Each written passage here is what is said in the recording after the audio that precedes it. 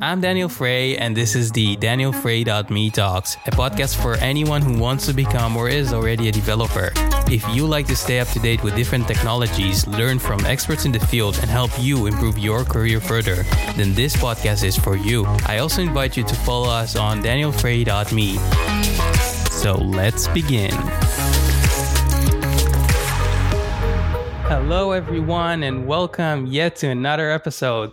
So today with me in the studio today, I have actually two people. So it's going to be a bit more broad and different than what we have been used to do for the past few months. So today with me, I have Ariel, which is has been in the show already before, and he's going to be introducing himself in just a bit. And then also a new guest, Ankit. So actually, Ankit, I would like to start with you. Perhaps you can give us a small overview of who you are. Sure. Thank you so much, Daniel. Excited to be here. First time doing podcasts. Very exciting times. I'm Ankit Agarwal. I lead the AI machine learning business development for the private equity firms for AWS. I have been with the firm for some time. Prior to AWS was working with Deloitte for several years, where I helped building AI strategy as well as building MLOps practice for the cloud engineering group, and also worked extensively in the fraud and forensics domain using data science. So AI machine learning is something that I breathe every day, and generative AI these days is what I'm talking about to a lot of individuals, a lot of investors, and a lot of people. Very exciting time. Thank you so much for having me here. Of course. So, Ankit, it's great having you on the show. And indeed, one of the reasons why I invited to talk to you today is because you have been so active about AI and generative AI in general. On your LinkedIn profile, I've seen numerous of posts. You're working in Amazon directly in the department which is in charge of that. So it is indeed great times and great possibilities. And today we would like to explore that. And of course, we have another person with us in the call today, which is Ariel. So Ariel, go ahead, man. Cool. So hi, excited to be here again. In short, my name is Ariel. Been doing software engineering for about a decade now. Front end, back end, DevOps, cloud, AWS, all the good stuff. Been doing some tech leadership, engineering leadership. And I also have a few courses online. All in all, I love people. I love software. I love building stuff. I love education. And over the past month or so, I started working on my own venture together with my co-founder Itai. Together, we're building Pezzo. And Pezzo is really an open source platform that enables anyone to adopt AI with confidence. And I guess we're going to talk about that a bit later down the road when we talk about AI more in depth. So again, super happy to be here and talk about this fascinating topic. Nice. So thank you both for the introductory. And let's get the conversation going.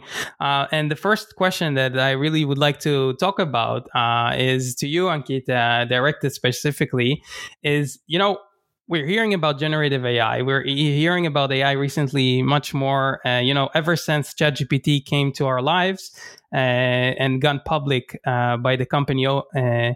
So, I wanna talk a little bit about what is, when we talk about AI and generative AI, what is actually, is there any difference? Is this all falls under the same, the same spectrum under AI, or is there really, like, when you say generative AI, it's something different?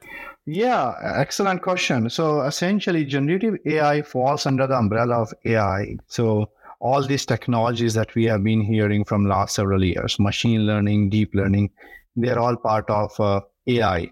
However, now there is a new subset within machine learning, which is called generative AI. That is again part of AI itself. So it's an extension of AI. However, it's pretty powerful because it's capable of generating content similar to humans. And that's the reason it is getting so much traction these days. It can generate text, it can generate images, it can generate video. Think about anything and it can do that. And that's where we are with generative AI. So basically, if I understand correctly, when we say generative AI, it's just about the fact that there is an artificial intelligence mechanism that generates things for us, and that's where the name generative AI came from. So what kind of superpowers it gives us? We spoke about it can generate some images or text. Perhaps we can dive in a little bit more into really the powerful words that it can give Yeah, us. absolutely. So there is a lot it can do. For example, it can summarize the text. It can help you generate responses to the questions. So it's like generating responses to the questions. It can also help in generating images. So think about it. You might have heard about Mid Journey or real life images. You might have seen some of the images as well, where you might have seen Elon Musk standing in a village, yeah, like dressed like a poor person. All those are generated by artificial intelligence, generative AI, using softwares like Midjourney, algorithms like Stable Diffusion. All this is what generative AI can do: generate text, generate images, do summarization, do question answering, build chatbot, you name it, and it is there. But essentially, it is text generation and image generation. And both of them are then expanded to generate several use cases. Maybe I can chip in and talk a bit about also what I perceive as superpowers from the current era of AI that we're in.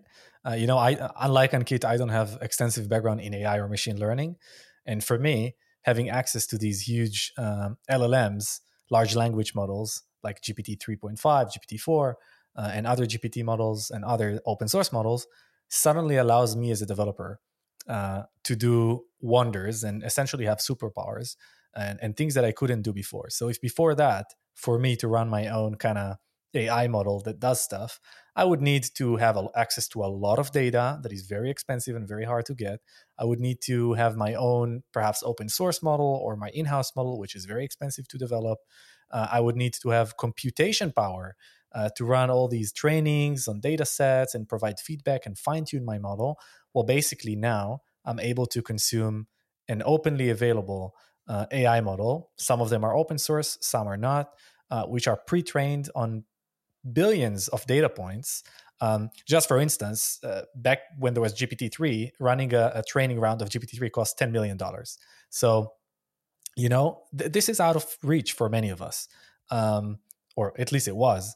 And now with APIs such as OpenAI, I'm able to, reference my data in my organization when somebody asks me a question over a chatbot, and then give them the answer directly in a very human-like manner and have a conversation and just overall do fantastic things.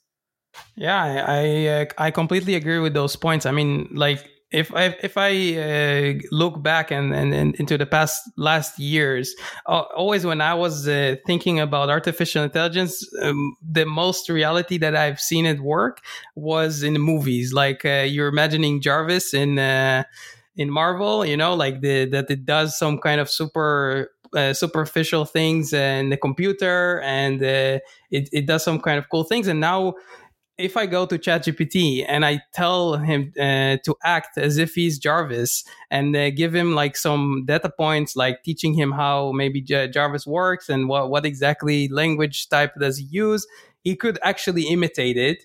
And it's just like pretty amazing how far it can get. But one thing that I did understand when or didn't, or a little bit did understand, is just how it works behind the scenes.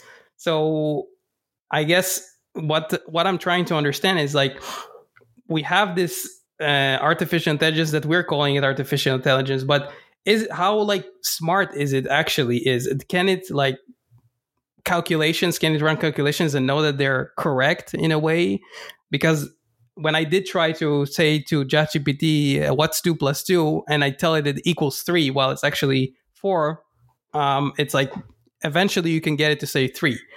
So it doesn't really have, let's say, the common sense in a way. It's more, or does it? I mean, that's what I'm trying to understand. So perhaps we can talk a little bit about that? That's a very interesting way to fool the algorithm by prompting and saying 2 plus 2 is equal to 3. However, I would say that these algorithms are meant to democratize AI, this ChatGPT and this generative AI.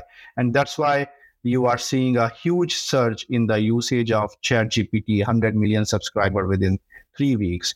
Now, what exactly is the reason? The reason is that you are giving a pocket size atom bomb to each user that they can use for good purposes, not for bad purposes, by asking questions like you did to chat gpt and start acting like a javist. However, you would still can make a bad use of it by a couple of ways. Firstly, by having a chat gpt or similar algorithm generate content which possibly is not good. For example, generate content which may be for indecent behavior, or generate content in order to fool other people, or generate content to hack systems, to learn about hacking, to learn about something that you should not do. So there are people who do that. However, there are also ways that you can fool it by what you can do. You can guide it in a certain way so that it starts generating responses which it should not. For example, there is something called chain of thought reasoning. So what you can do, you can actually start training your large language model by providing the question and then also providing a response. Now, if you start providing the incorrect response, eventually your AI would start generating incorrect responses. However, with time, we are seeing that these AI algorithm, generative AI models are getting smarter because they have been trained on a very large corpus of data. And that large corpus of data helps it to differentiate what is correct versus what is incorrect. Unless you keep on training it on incorrect data millions of times, it would still be able to generate correct response. That's the power of these large language models. And I think maybe the fact that you're able to tell ChatGPT that, I don't know, 2 plus 2 is 3, and it says, all right, it's 3, I think it's sort of a guardrail that they have put in place. At the end of the day, it's trained on a lot of data. And there is a sort of interest, I believe, for these model providers to make it work for you rather than against you. So I would assume that maybe a part of the sort of the train of thought that there is that, to give you comfort, is that if you say something is true, it'll just go with the flow. But, don't think that that is going to resonate or penetrate deep into the model so that other people who are going to ask the same question will get the same thing. And the second thing is just maybe a disclaimer for everyone: don't do math with LLMs. There's better ways to do it, such as just directly in your software. Also NLP, stuff like that, natural language processing. I think there's cheaper, more efficient, and better ways to do it. But anything generative, like Ankit said earlier, generating images, generating text, summarizing stuff. That's a fantastic use case. Actually, let's do that. So I'm a developer. Yourself, Ariel, you have been a developer and a company owner these days. And Ankit, of course, you're coming from a more, maybe not coding experience, but you're more looking at it from, knowing about AI in general and working with it. And I'm like, I've been curious about this. We have this OpenAI company coming in, and I don't know, what is it, half a year ago or a year ago or something like that? It's been existing, more or less. I mean, they started their research 7 years or 6 years ago, I think, right? To start, like, the company itself, I guess.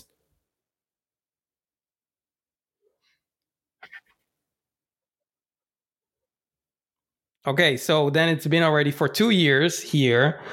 I've been hearing things that before Elon Musk was behind building this company, and then he left, and then somebody else took over, something like that.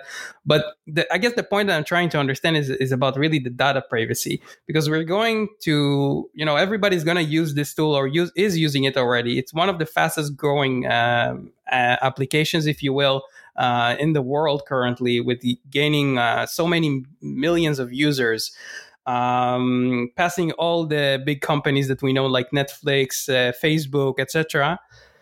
And we're all going to the same company and putting our data there and talking about, people use it for code. some people can use it even to talk, like talking to a psychiatrist, like actually sharing, some personal details about the situation, and they can give it can give you an advice like a psychiatrist would, in a way. Although it has, of course, disclaimers, but still, are we here? I want to discuss the importance of it, of the data privacy. So, as far as you know, to your information, Ankit, how is our data being used whenever we go and prompting things in using OpenAI or ChatGPT? Yeah. So essentially, during the initial release of ChatGPT, there were a lot of stories that were real stories. In fact, a lot of instances I would call wherein there were in data privacy and data leakage issues. One interesting example was the Samsung data leakage example, where Samsung employees started using ChatGPT in order to get assistance with respect to their day-to-day work, or sometimes even with respect to the coding. And it was doing okay how till the time they realized that the data that they are putting into ChatGPT is possibly used by OpenAI in order to further retrain the model. And that is pretty common for these generative AI models, that they use a technique called RLHF, which is like a reinforcement learning mechanism, through which the models continue to evolve and they learn by reward and penalizing method. Now, it was during the initial release. However, with that Samsung data leakage example, the world realized that while these large language models are powerful, they may also have capacity to consume a lot of your information. And it is possible that whatever information you are putting in there, some other user who is using that model may get that information. For example, there was a copyright violation, if you know, where stability diffusion model generated images with Getty logo in those images. So that was another instance that you are training the model, you never know where exactly that information may pop up and which user may see that information. So in order to create guardrails around it, what companies are doing, these companies are now creating a copy of the model and providing to the enterprise users, so that whatever information they use to either prompt engineer the model or fine tune the model, the copy of the model remain private to their use. And once they are done, they can actually kill or throw that copy of the model, so that there are no data leakage issues. So either you can have your own copy of the model if you want to do it right. For example, AWS provides Model Hub called Jumpstart, wherein you can get your own personal copy of the model and the data remains within your ecosystem. So that is one way to do that. Another way is you use the model through API based methods. However, it is advisable that when you do that, still you do not pass any private or personal information or any kind of an organization's confidential information, because still there is a single copy of the model that is being used by multiple users through API. Unless you have a method, for example, using AWS Bedrock, wherein you get again your own copy of the model through which is accessible through API. So we need to have those conversations with these model providers to make sure that the data is not being used to train the model, rather it is being used for your own purposes. To add to that a bit, I know that at least we're currently in May 2023, right? I know that OpenAI has changed their policy. It's mostly affecting business users. So at least the official statement from OpenAI is that it stopped using customer data sent from the API to train its model. I'm not sure if this touches ChatGPT, so I don't want to comment about that. So there's that. There's OpenAI, a relatively young company processing a lot of data. A lot of people sending in IP of their businesses, personal information of themselves, their customers, and stuff like that. And then, of course, you have this massive investment that Microsoft has made in terms of supporting OpenAI and being a major stakeholder there. You see a lot of enterprises, and I'm having conversations with these on a daily basis, that highly favor Azure AI, which essentially is just OpenAI deployed in Azure. A lot of enterprises support Azure because of its compliance, deep history of being reliable and transparent and stuff like that. But essentially, OpenAI is available through Azure. It's exactly the same model, but it has that very solid, reliability, security, compliance aspect to it. And to this point, we talked about businesses and their protection, and they obviously have the money to pay for that. But what about us, like the regular day-to-day user? If you're gonna use this just for like just prompting, creating content, or for just about anything that is just personal, where do we stand on that point? Do we mean from a pricing perspective or from a data perspective? Data privacy perspective. Data privacy.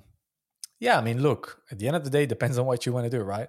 If you want to provide it with your documentation site and ask it to generate a tutorial based on somebody's coding ability, then you are going to end up sending your documentation site. But there are many cases in which you can do things without exposing business IP or your personal information. So, for example, I've built a project called Resumator that generates cover letters. I could anonymize user data because AI doesn't have to know who you are. It doesn't have to know your email address. It doesn't have to know where you live. I can just stitch that back in when I get the response from the AI provider. So that's actually what we were doing. And it's called PII anonymization. So personal identifying information anonymization. Let's say I want to generate you a cover letter. As Resumator, I know that you're Daniel Frey. I know where you live. I know your email address. I can just anonymize that when I send it to the AI provider and stitch it back in. Right. And then to piggyback on that, in fact, you don't have to pass your data in raw format to these models. What you can do, you can convert your data into embeddings, into the vectors. So that is a numerical representation of text. So you can convert your data into your text into embeddings, store that in a vector database, and then pass that data to the model as an input, or rather than passing the raw data, so that the model would never understand what exactly the raw input was, what exactly the real text was. So that is another way through which you are actually masking or anonymizing your data, and you are not sharing the raw data with the model. Oh, that's an interesting method. I actually, first time I'm hearing about this. Is this something like a feature that supports in ChatGPT 3.5, or is this like something more? So ChatGPT is just the browser interface that you get as a kind of a private person who wants to use OpenAI. But in terms of software, then you use the OpenAI API layer, chat completions, GPT 3.5, GPT 4, and other models. I'm gonna let Ankit continue from here. Just wanted to correct you on the ChatGPT part. Yeah, in fact, this is a way. This is a very common way people are using these large language models. Essentially, most of the people are. So that is a very common use case, that you upload documents and then you start generating responses based on any question that you ask pertaining to that document. So now, in order to do that, a very common architecture is that you use a vector database. And then you use any algorithm. There are so many algorithms out there, open source, through which you can actually convert your text into embedding. So you first use that open source method. You pass your document, convert it into embedding, store those into vector database, and then pass it to the large language model as an input first, in order to generate that knowledge base for the large language model. And then even when you start asking questions, follow the same process, convert into embedding, then send the question back to the large language model. And the model will again send the response in form of embedding, which will be converted back into text using the same software. So that's how it is. It is happening in most of the cases. I guess that's, I guess that masks the data from like in a very like maybe on the surface, but I still believe that with embeddings, it's not encrypted in any way, right? So if somebody really wanted to convert these embeddings to text, they could see it. I guess it does make it a bit less convenient to do that. But actually, while we're talking about this, I was thinking it would be really cool if you could kind of like self-host your own version of a model, provide it with an encryption key that you own, so that then you know that even if the data gets leaked somewhere along the way, nobody has access to it. Again, I mean, that's beyond me. I'm not that, but it's interesting. No, in fact, that's right, Ariel. You're right. Actually, it is possible to regenerate the text from the embeddings. You're right. Unless you actually modify it. And if you modify it, the model will not understand it. So essentially, you can reconvert the text. So I like the idea that she's mentioned that you get your own private copy of the model, and that's what some of the model providers are doing. I gave you an example of AWS Jumpstart Model Hub. So essentially, the users and many other companies might be doing that as well. That the user will get their own personal copy of the model. You may want a Cohere model, you may want an Anthropic model, or a AI 21 Labs model, whatever model you want. We can choose, or an open source model like a Bloom. We can choose the model that you want, get your own private copy, keep it in your ecosystem, in your VPC environment, use it to train using your document, do whatever work you want to do, continue doing it for 6 months, 1 year, or till whatever time you need that model copy.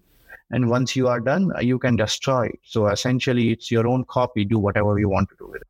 Yeah, it sounds indeed really awesome. And for sure, if anyone who's listening to this and wants to build their own AI project, generative AI project, they can use those tools.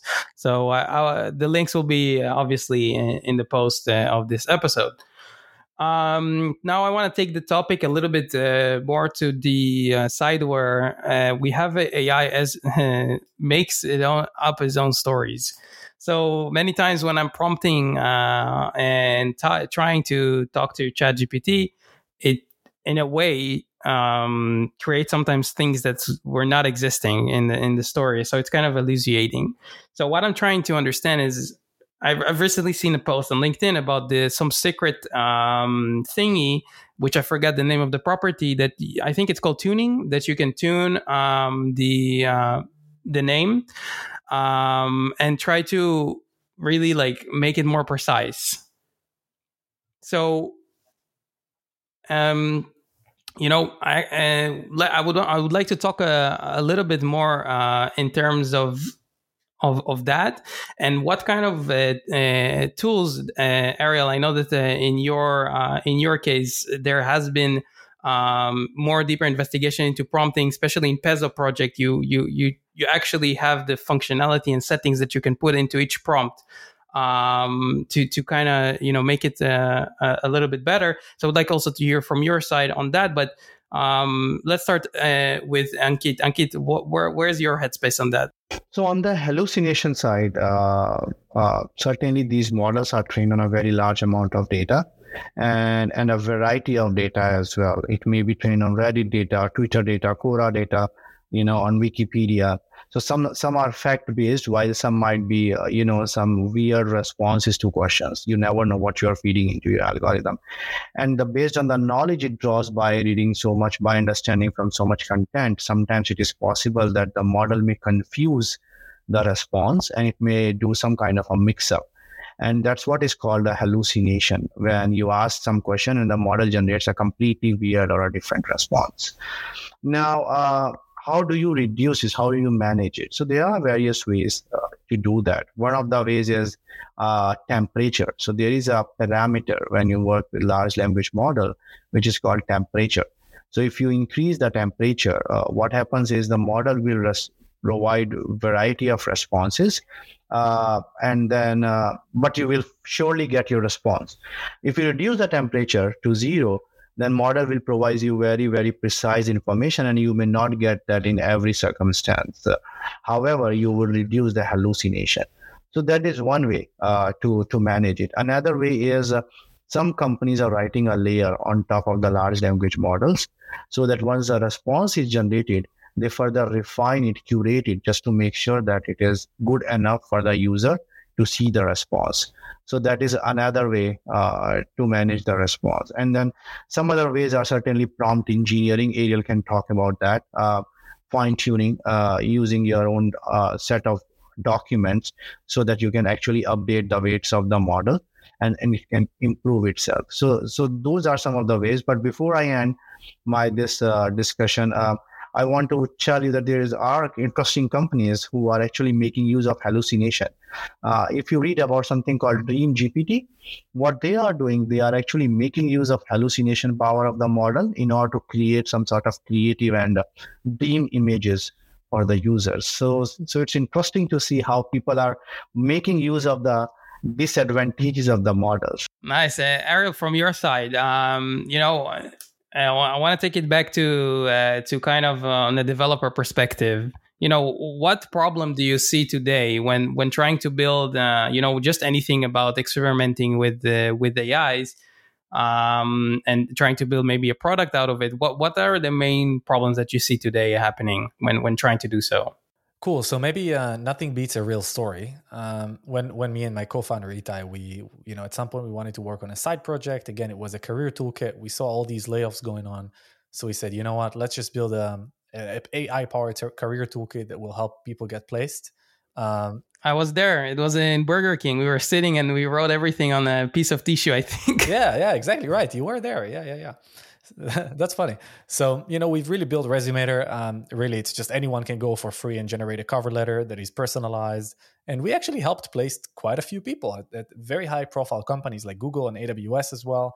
It was really nice. But while working on Resumator, we ended up having like 50,000 monthly AI transaction volume. We had that over 20 prompts. And as software engineers, Itai has worked for Lemonade. I was head of engineering for enterprises. I worked at serverless before. We are very tech savvy, and we understand different environments, whether it's startups, scale-ups, or enterprises. We kind of realize, holy shit, I mean, the landscape is very immature. The set of tooling that you have to, as a developer, I think what's cool about LLMs and generative AI is that it really makes this powerful technology available to anyone. If it was exclusive to ML and AI engineers in the past, now any full stack developer can instantly unleash that power. But the tooling is not there. So, we would get errors coming from OpenAI and we wouldn't understand what's going on. We wanted to make small changes to our AI model to tweak it a bit, to make it more precise, to make it better. But then we had to go through like a full release cycle. We had to build everything, test everything, go through staging, go to production, just for a simple change. And then observability, you have zero understanding of what goes wrong, where, when, how much did it cost you, how long did it take. You just get that, very shallow metric from OpenAI. And finally, it's cost clarity. So you would get absolutely nothing but a bill at the end of the month. I don't know what users cost me most, what AI model cost me most, what specific parameters cause my model to take more time to run or less time to run, or more tokens or less token. So really, we've built Pezzo initially as an internal library to solve that problem for Resumator. It was pretty great. We assumed, just based on our experience as engineers for various businesses, that this problem exists elsewhere. We went ahead to validate this problem with other folks in our network. And that's when we decided to open source Pezzo. So Pezzo is currently a fully open source software. You can just search for GitHub Pezzo and you'll find that. Our website is pezzo.ai. And really what we want to do is enable anyone to adopt AI with confidence, regardless of your model provider, regardless of whether you want to do chat completion or image generation or whatever. We want to help you do it with confidence, with observability, with privacy, security. We're going to prevent stuff like prompt injection, anonymized data, and really just helps you get started. Because at the end of the day, businesses need to provide value to their end users. And AI is probably not your main product, just judging by the numbers. And that's really what we want to do. So we understand that businesses don't like vendor locking, and AI, therefore Pezzo is open source, and it's meant to enable you your AI journey, whatever your provider is. Amazing. I think as a developer that wants to get started, just about anything, this can really help, like version control my prompts, check what's causing the failure, as well as a business to just in general, when it becomes a business, to just understand where my money goes, etc. And I tried myself when I was working on some funny project, and I was trying to like generate responses. One of the things that were really like annoying is to find the right prompt. So you need to understand like the power of that, and it can be a whole episode within itself. But what would be your main tips when you try to give like just about anything, a prompt that you want to write about? Let's say, I don't know, travel advice. I want to go to Rome, and give me the best 3 top location summary on that. And you want to build an API that recommends you about traveling, and you want to get like to give you some good data. So if you were to just kickstart things on the prompting side, what would be your approach on that? I'm going to give your viewers a few tips, and one of them is going to save them a lot of money. So number one tip for developers, get started with LangChain. Many of us don't know LangChain because we're coming from a more JavaScript oriented background. I think Python developers are much more familiar with LangChain. It's extremely powerful. I'm not going to dive into what it does, but all in all, really helps you. If you build an AI oriented app, generative AI especially, LangChain will help you. Take care of the whole journey, retry mechanisms, agents. It's just gonna be the way to start. It's a bit more difficult to start with, but it's far better than consuming the AI model directly. So that's my tip number one. It's going to go a long way. It's an open source project. Tip number two, understand if you're dealing with more creative work or more structured work. If you are expecting to output information about, I don't know, your travel itinerary to Rome, then you probably want to render it on some website. You want it to be structured. You want to have a title, you want to have a description, you want to have a cost estimate. Maybe you want to have suggested dates. This is very structured data. Set your temperature to 0. You don't want to get creativity there. You don't want OpenAI to make up names of places, and you want the JSON response to be consistent every time you generate a travel itinerary. And then my last advice, and this is the golden advice for how to save money, is if you ask OpenAI to return JSON, which is very, very common, make sure to ask it to minify your JSON. So make sure that the API returns JSON in a single line with no white spaces and no line breaks. You essentially pay per token. Usually it's priced per 1,000 tokens. That's how they display it. If you remove if you remove white spaces and line breaks, you can reduce your token count by up to 50%. And that's 50% less money that you're going to pay to the AI provider. And that counts both for the request and for the response. And as soon as we've done that for Resumator, we saved our bills like literally 50%. Wow. You can use the OpenAI tokenizer. It's totally free, open. Paste a piece of text there and you'll know exactly how many tokens your request will take. Amazing. And Ankit, what's your take on those tips? Anything to add? Anything that you would like to say? No, that's pretty interesting. In fact, prompt engineering is like an art, and you need a flair for it. Essentially, you need to develop it, and it happens over the period of time. And unless you write the correct prompt, you wouldn't get the right response. So it's like, getting a small child to do something. That's how I usually explain, because even the small kids, when they crawl and when they learn walking, they do it in a way the reinforcement learning works. They fall, they again stand up. So in a similar way, you have to make your model learn by prompting it the right way and giving it the response that you expect. So that's why it is very important. And I think you need to accelerate, and prompt engineering is going to be a job in future. Now, I was surprised to see Anthropic released a job for prompt engineers, and they are ready to pay up to $350 USD, or $350,000 USD. So it's pretty interesting that prompt engineering will be one of the jobs that will evolve, because you need those experts to get the right response from this. And maybe another one, which is actually quite useful, is at the end of the day, you have a limit to how much data you can send in a prompt. That's called the context, right? GPT-4 has a far, double the context compared to GPT-3. But at the end of the day, you're most likely going to do things that require either a lot of input or a lot of output. You want to find ways to minimize context. First of all, because it's cheaper, but also because it's faster. I mean, some prompts will take you 90 seconds to execute or stuff like that. So my advice is to find opportunities to parallelize prompts. So if you're a piece of software, for example, in Resumator, we do that. But let's take your example. If you want to build an itinerary to travel somewhere, then you might have a prompt that, based on the user's preferences, provides a set of potential destinations. That would be prompt number one. Make that a single prompt. Then, based on the output of that, you could go and fire up a bunch of prompts in parallel, one to extract the average price, one to extract a set of attractions, one to extract a set of, best time to go and see that place. And you make these go in parallel. You're barely going to pay any extra, because again, you're going to pay not per amount of executions, but per tokens in your request and your response. And then generally, you're just going to have a far faster experience. So find opportunities to parallelize. Find opportunities to parallelize. That's extremely important. And more importantly, you give it less instructions per prompt, so it gets less confused.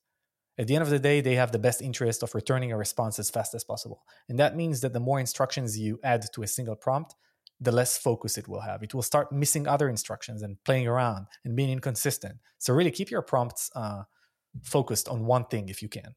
Amazing. All those tips are so great, and I think if I summarize it, is keep it short, keep it simple, direct. Make sure that you're adjusting the temperature correctly to what you want. If you want it to elucidate or not, up to you, to what the product you're building, and just really use Pezzo. I think that's also a great that's also a great thing.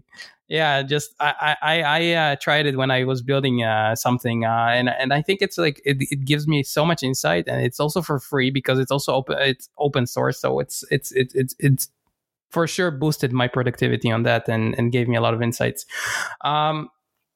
And yeah, taking it, we started to talk a little bit about jobs, and I think that's a good time to go to the next topic, which is the impact that AI and generative AI will have on our workforce. So we spoke about what kind of job it may create, which is the prompt engineering, which has already been ongoing, and I've seen also like people, posting about it more often.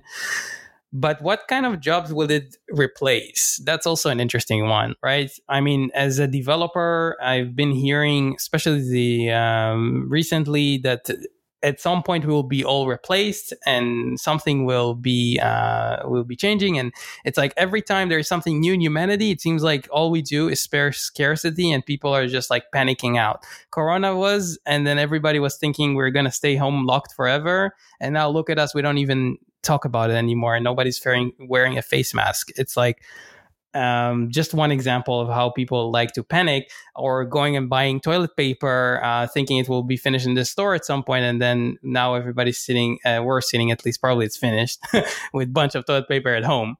So I want to like calm the spirits down, maybe, or not. But you tell me. You guys are the experts. Ankit, where do you sit on that? Yeah, I would say that there wouldn't be a complete job replacement, or completely human replacement. I don't think humans can be replaced by whatsoever powerful machine we may build. I would say that there will be a kind of a transformation of the jobs, for sure. However, we will certainly see some impact in certain branches of the industry. For example, the biggest impact we might see is in the space where we have the professionals who do content writing. I think we are already seeing that impact in the content writing space, because now the generative AI models can generate novel content. So that is one area. Another area I would see there will be some impact would be in the marketing and sales space, because we can bring in some sort of efficiency in the marketing and sales by leveraging large language models to help us do some of the tasks that were earlier done by us, by basically human beings manually. For example, when you are having conversation with your client, and after that you have to update your database internally, some of those things are done by the large language models. Another space where I see a big impact is on the illustrator side, because now what I have observed that people who used to reach out to illustrators for generation of images, etc., maybe for any kind of blogs, for writing books, etc., they can very well do it themselves to some extent, not as beautifully as Illustrator used to do, but Stable Diffusion models and Midjourney models, they are pretty good in doing those kind of things. So that is another place where I see a big impact. One more place where we may see some sort of efficiencies or optimization is in the coding space, with the emergence of tools like Microsoft Copilot, and then AWS Code Whisperer. These can be your buddies, coding buddies, and can help you accelerate your coding. And so essentially the task that three people could do earlier now can be done by one person if he is provided with the right set of tools. So that's another area we might see some impact. And one more before because I can keep on going talking about it, but one more place where I see a big impact is in the legal and contract space. So essentially, I'm seeing so many startups coming up in this space, which are helping customers to write contracts, to write legal documents, to write NDAs, to review these documents, contracts, legal documents. That you are essentially not reaching out to attorney for every other work that you want to do. You are only reaching out to them for some specialized work. So that's again where we will start seeing some impact. I think the interesting thing is if your work involves any input and output, you can probably benefit from this in one way or another, whether it's in real time or in retrospect or helping you develop new techniques. So if you're a psychologist and that seems like the most human-centric job you can kind of think of, even you can probably, like, let's say there is a book released by one of your fellows that you really appreciate, you could use AI to summarize that book to learn how to apply it to your techniques. I think anyone can take advantage of even stuff like ChatGPT. I'm not even talking about developer heavy stuff. And I think, that's going to bring a lot of people the edge. A lot of people are not actively seeking to adopt it. And those who do, somebody else said it. I don't know who already, because everybody says that on LinkedIn. But they say it's not AI that's going to replace you, but other people who are taking advantage of AI. So yeah, just try to see what generative AI can do for you. It's probably quite a bit. Powerful words. And Ariel, what would be your best advice for an engineer currently trying to stay up to date with things and trying to pursue their next thing in their career? What would that be? As a self-taught engineer, my advice is to just build stuff. Take an idea. Maybe you have an existing side project you've built a month ago or a year ago. Try to see how you can implement AI to make it better. It can be really simple, It can be as simple as a single prompt that does one thing or recommends to fix something or gives insight or explains something in a human-friendly way. Just build something. You want to, that's how I started and got to the point of having Pezzo, just by trying to build something.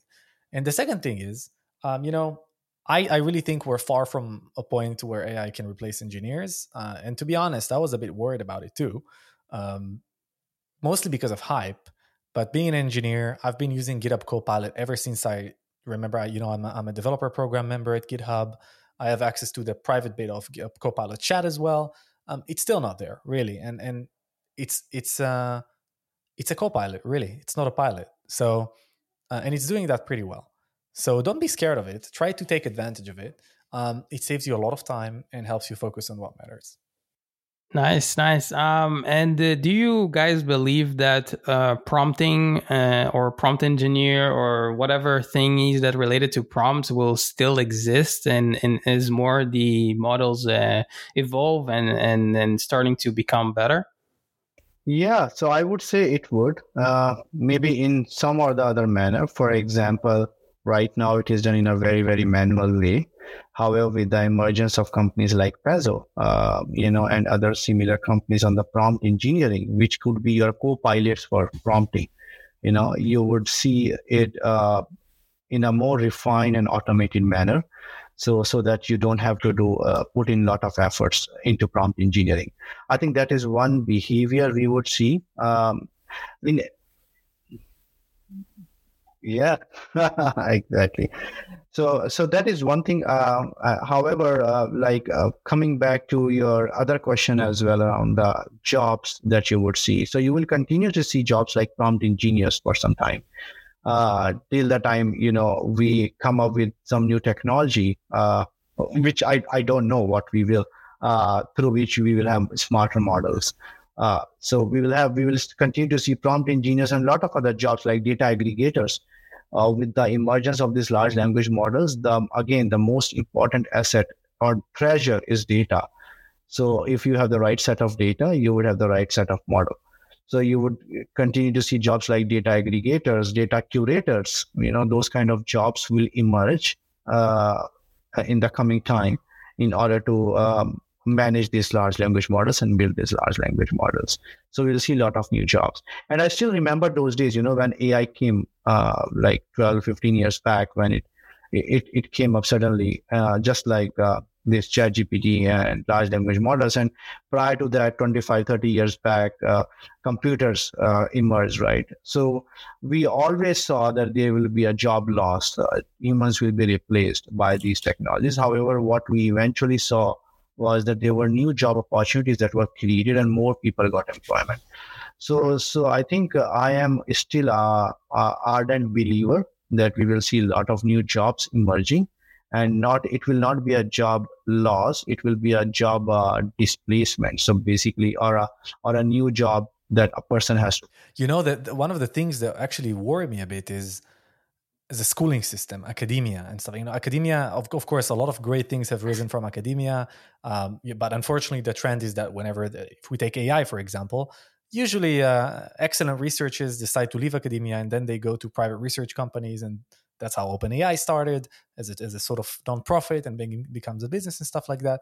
But really, academia has this wonderful thing of not adopting the present, but being quite a bit behind. And schooling systems as well sometimes can be like that. And I think AI is not going anywhere. Prompting is going to be like a key skill in anyone's daily life in the future. I really hope to see school systems in various countries and high schools and universities not being scared of it. I mean, yes, sure, plagiarism is a terrible thing and it's scary, but that's not the gist of generative AI. It can do a lot more than that, and there is no escape. So I think finding a way to incorporate prompt engineering or prompting in general as a skill among young people, even kids, university students, that would be incredible for everyone. And surely will bridge the gap, because I don't think you have to be that technical to be a good prompt engineer. Like, you could be a subject matter expert at biology and be a far better prompt engineer about biology compared to an engineer. So yeah, that's all. Adopt it quickly, guys. I'm speaking to the teachers and schools out there. Yeah, it's they're always left behind in a way, and even I think in Harvard they blocked it. I think from their computers in the network. I heard. I don't know if it was Harvard, but maybe some other schools. But they're trying to prevent the people using it for tests and stuff. It's a shame because I do think there's a lot of potential there. But yeah, so, I want to like kind of summarize everything, what we spoke about until to this point. We chatted in the beginning about generative AI, what it is, what's the difference between that and just saying AI. And it turns out it's just like the word says, generative. So generating stuff with AI. And we also spoke about the superpowers that can give us, right? We can generate images, we can generate text, we can generate audio even. We didn't talk about audio, but that is also a quite big thing. He spoke about data privacy, things like IP. How can you protect that in a way? What are the loopholes that you can go through with modifying your prompts with hallucination, and how can you make it more precise? And so we're also dive into the job replacement thingy. Is it going to replace? What is it going to replace in short term? And also what kind of jobs it will create. And kind of to end with something sweet in mind, guys. Well, where do you guys think we're gonna be 5 years from now with this evolution? What are your let's say expectations? Ariel, go ahead. You know what? I have no freaking idea. I mean it. I mean, if you ask me what would happen half a year ago with AI, there's no way I would have guessed it would be this. All I hope is that states and legislators will let the field evolve as it should be. But I cannot say that I'm totally unrest about the idea of data privacy, guardrails, protecting people, protecting IP. So yeah, it's interesting to see. I hope it will be done in a way that enables it to grow and scale and have a positive impact. But I also hope that we'll find ways to really make sure that we use it for good stuff and not for bad stuff. Yeah, interesting. So maybe I don't know about 5 years, but maybe in a couple of weeks, Daniel, I would see you using ChatGPT to summarize your podcast, so that you don't have to take notes. So So yeah, I think this generative AI is in a very, very evolutionary phase at this point of time, and I see that because every week I see so many new models coming up, so many new applications being developed. So I think we are in a very, very nascent stage at this point of time. Anything to say after 5 years? Yeah, I think it wouldn't be useful. However, yes, in next few months we will see a lot of companies adopting these technologies. They will get out of this inhibition or the risk phase or the fear phase that currently exists in the market, and then they will start embracing it. And once they start embracing it, then probably we will see an impact in increasing the productivity, in impact on job transformations, new jobs evolving, and also impact on some of the startups becoming unicorns and then generating a lot of job opportunities. And then also impact on ability of not just some companies to build foundation models, but ability for large set of individuals to develop their own specialized foundation models as we go forward. I think those are certain things that we are going to see as we move forward in the next few months. Amazing. Thank you both for being here and giving this amazing overview about the power of generative AI. Any last words, guys, before we close it off? It was so pleasant. Thank you. Thank you, Ankit, as well. It was really, really fun. I learned a lot. Yeah, thank you so much, Daniel. First podcast may not be my best, but yeah, I love doing that. And Ariel, I wish you all the best for your startup. And yes, I think for the listeners as well, I think we should not fear from ChatGPT or from large language models. We should embrace it and see what is the best we can derive out of it. Think of it like just an arm or a tool in your pocket. Use it when you want to use it, and don't use it when you should not use it. So yeah, absolutely. Thank you for listening to the DanielFrey.me talks. Get access to previous episodes, the transcript for today's show, as well as other exclusive content at DanielFrey.me.